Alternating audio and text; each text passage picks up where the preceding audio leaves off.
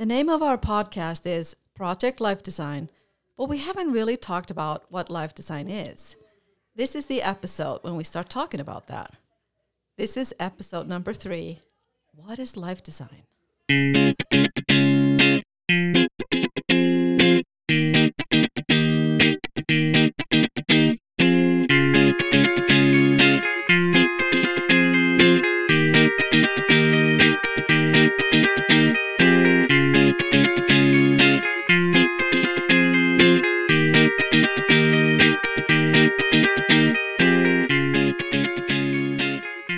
Welcome to Project Life Design, a podcast about getting inspired, trying things, talking to people, and developing a community for your best life. We are Adri Clark and Justin Sunada from Service Learning and Career Development at Western Oregon University in beautiful Monmouth, Oregon. It has been beautiful lately. It sure has. The sun is shining and it's chilly, but beautiful. It's very. I know. By the time this episode comes out, it might not be as nice. But right now, we're looking. We've opened up the windows in the studio, and the sun's beaming through. Yeah, I wish we could show you a picture. Yeah. So our topic today, life design. Yeah. Oddly enough, that is the title of our podcast, is Project Life True Design. that, yes. But we were thinking about it, and we were like, how rude. We haven't even introduced this topic or this idea, and we're already, a couple episodes in. So here we are thinking it's just a typical thing we talk about. Yeah. I mean, it's still, for me, it's still a little new. It's Yeah. kind of a newer idea, a newer concept and way to look at things.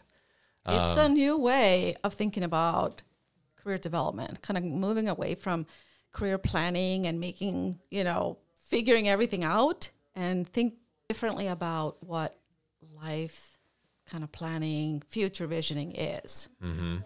Kind of taking the focus away from, having everything figured out from the get-go and having this, kind of roadmap that you think you have in your mind, but really it's bigger than that, right?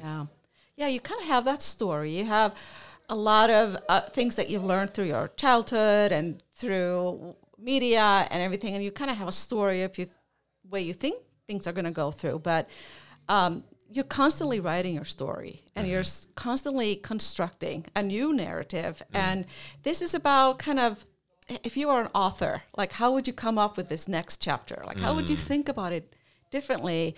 And so it's a new way of thinking, but it's very much in tune with the way things are today. Mm-hmm.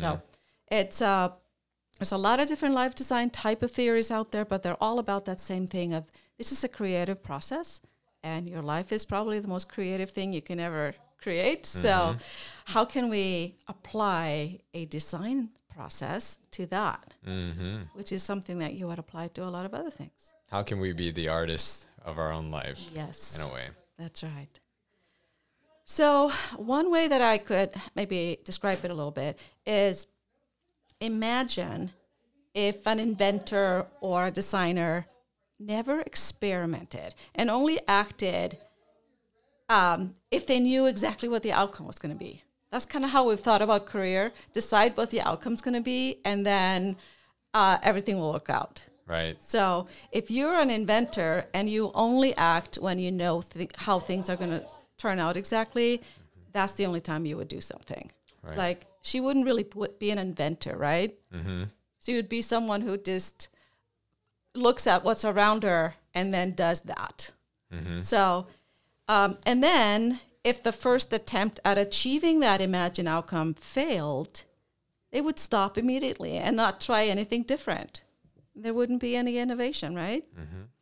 We wouldn't design or create anything new. We would just recreate what we already have. So there would be no light bulbs and no TikTok. God forbid. Yeah, God forbid. What would this world be? So to extrapolate that a little bit on thinking about your future and how to create the life you want, if you didn't know exactly what you would end up in life, where you would end up, you wouldn't do anything because you don't know exactly where it's going to end. So you would need to know the exact title of your future job, even as a child, in order to apply to the right school, get the right experience. Mm-hmm. And you would only base your actions on what you know prior to having that experience. So as a 7-year-old, you're deciding you're going to be an astronaut, and that's it. Right. Never mind that you'll learn later that math is not your best subject. So then you would just kind of follow some kind of step-by-step plan that's somebody's put in front of you and not look at any alternatives. Mm-hmm. So there would be no change. There would be no mobility. You wouldn't create a better life for yourself or your family because you would only just do what you know. Right. And of course, in a world where nothing ever changes, that would be fabulous. If we would just live the same way as our ancestors did, maybe, 100,000 years ago, there wouldn't be this question. But we're in a very different world. Very. And the world of TikTok. The TikTok. Yeah. So, and the reason I bring this up is because so often I meet with students who say, I have to decide what I'm going to do for the rest of my life. And I'm like, I don't say dear child, but I would never say that. But, I think it's just a fallacy that we teach people. Like people ask you when you're a 3-year-old, what are you going to be when you grow up? Did you have something when you were young? Like, did people ask you, what are you going to be when you grow up, Justin? My answer when I was a kid was always architect for the longest time. Really? Yeah, and I had no idea what an architect, and I think I got it because I was like, Legos were my favorite toy of all. Like I would love and I would obsess and play with Legos all the time. And my mom, I think at some point told me like, oh, but you could be a good architect. You really like to design things and build things like this. And I was like, oh yeah, I think I could be. And so I would say that for, I don't know, probably years. And this is the story, a lot of people have. Mm-hmm. Yeah, somebody told me I'd be a good teacher, so I'm here at Western to be a teacher. And sometimes that's exactly the right thing, Right. But sometimes once you kind of actually get into a classroom, you realize that's not what I want to do. This is not what I expected. Mm-hmm. And there's nothing wrong with that at all. But just to say that, to decide something when you're very young and not realizing that you're always an evolving being. And the world is changing, that's just maybe not always realistic. So Yeah, it's so common. I mean, like you said, that you ask somebody what they want to be. I mean, I don't even know if it matters how old they are or anything, but they always, you're so inclined to say, you say what you know, right? And there's so many different, like, the world's a big place, and there's a lot of different opportunities and different, career paths, quote unquote career paths that you could take, like an infinite number. I mean, and they say, for students who are graduating this year, or students who are graduating in 5 years, they're going to be doing things that don't even exist today. Right. Which, how do you know? Yeah. How do you pick a career that doesn't even exist today? Exactly. Yeah. Or how do you have aspirations for a career you've never even heard of? Even if it exists today, we only know so many titles and careers. And even if we think we know, we don't even know. Yeah. So designing a life is just like designing any other creative project, really. It just takes trial and error and trial and success. So you try things, you talk to people, you prototype, which is when you just create a miniature version of something, or you evaluate it and you try it again, and you talk to people, you get input, and that's how designers work, right? You could say a prototype is like an internship is a form of a prototype, right? Yeah, try it on and, play act it.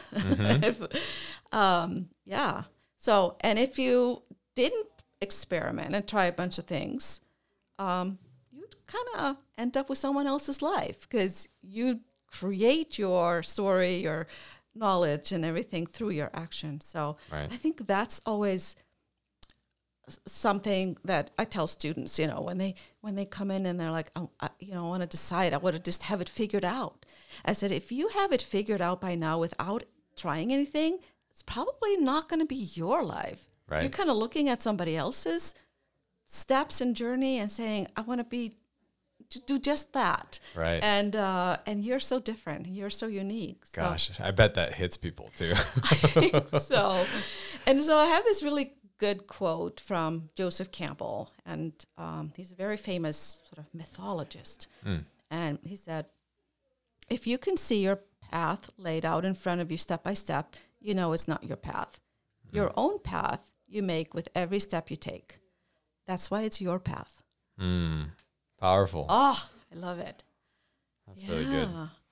It makes me think of, so recently I did an adventure race for the first time. I think I told you about it. Yeah. But it's this crazy thing where, you know, these people go out into the wilderness and there are these different objectives and these different points that you need to, you know, these checkpoints that you need to get to and get some sort of, you know, proof that you went there.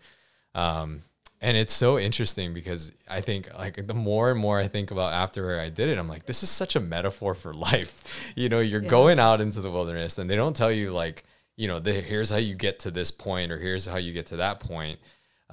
You know, you could kind of choose which checkpoints you get in some cases, and there are mandatory points and that sort of thing. But you go and you kind of like figure out your own path. Like you have to look at the map and navigate yourself to get, you know, figure out what you think is the best way to get there. But some people go for, you know, point number A first, and some people go for point number B first. So it's or letter B, and it's like, it's just really interesting. Yeah. And I think, kind of. That's a great metaphor. Yeah. But everyone's got their own path, kind of connected to what you were saying. In your case, your advantage was that you had a map.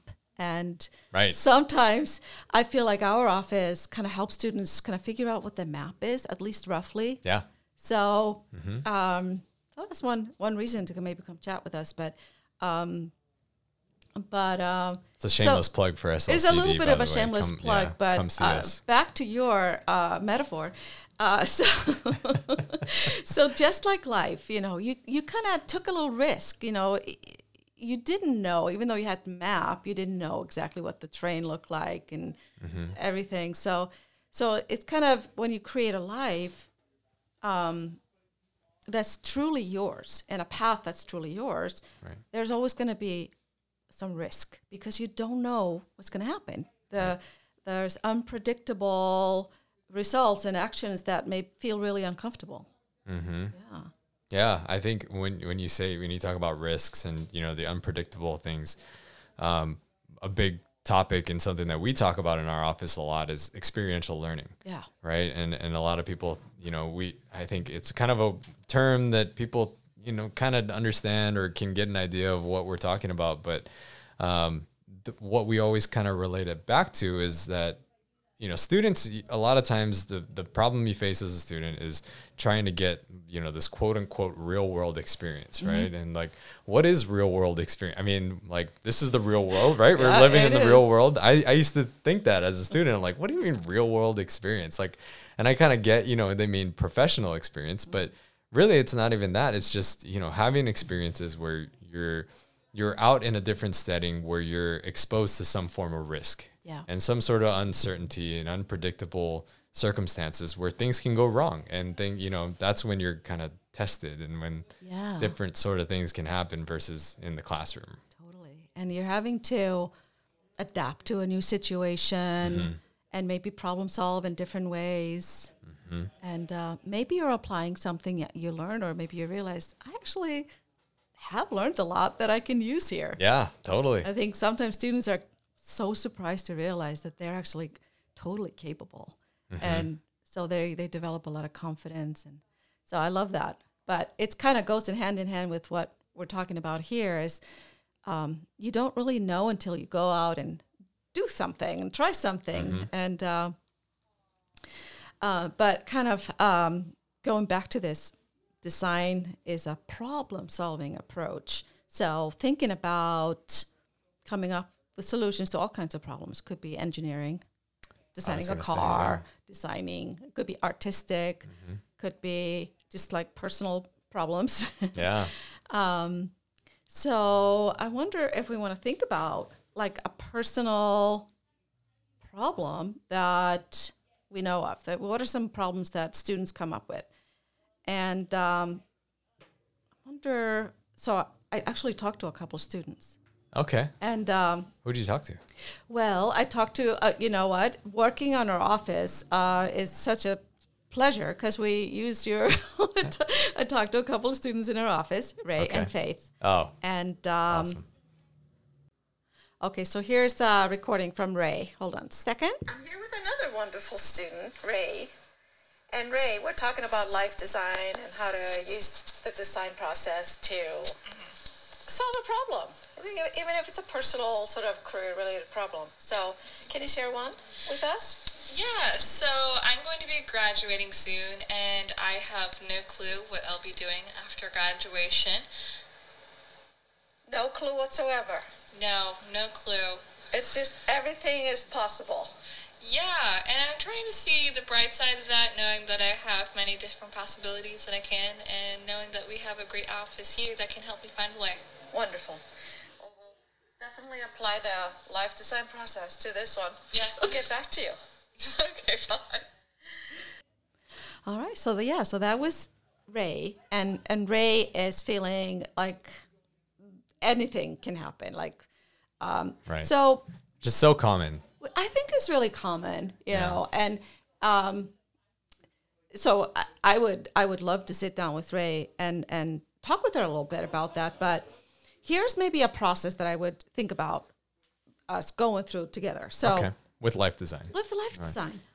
So I would, first of all, I would kind of talk with her and learn a little bit more about sort of what she's thinking. Because I wouldn't be surprised if there were some things that she did not want to do. Like, I don't think she wanted to be a grave digger or a, there's a lot of things. I'm Right. sure we can check off the, and narrow it down a little. Right. Yeah. But one of the things that I would talk to her about is what is something she's curious about? Like, has she gotten inspired by anything? Anything that could be that she's noticed, or let's say she's kind of curious about maybe pursuing teaching. Mm-hmm.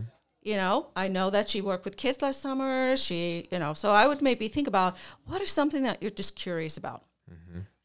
And then we would talk about, okay, so how can you explore a little bit of that curiosity? And how would you do that?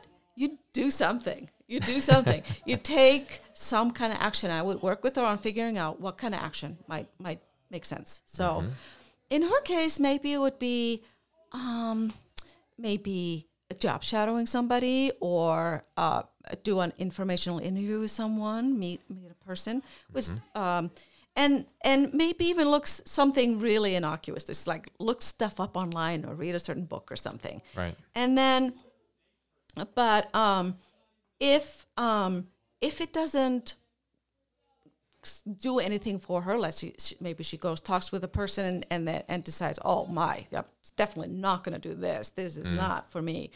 Then kind of reframe it. Think about what are something else, or what is it about that one that I don't like? Was it is it the age group and things like that? And then think about what are some other ways that you could potentially experiment. Maybe we decide she loves to work with kids, but not a huge classroom. Well, maybe I'll narrow down and think about what are some different ways to think about working with kids, like maybe one-on-one, maybe be a counselor. And then, so talk to more people. And as you're kind of thinking about all these different options, reflect on it. I know Ray is a very reflective person. She's very creative and artistic. She is, yeah. And so she might come up with some interesting ways to draw, or do mind maps, or different ways to associate different ideas together. And then maybe meet with different people who she can kind of bounce things off of.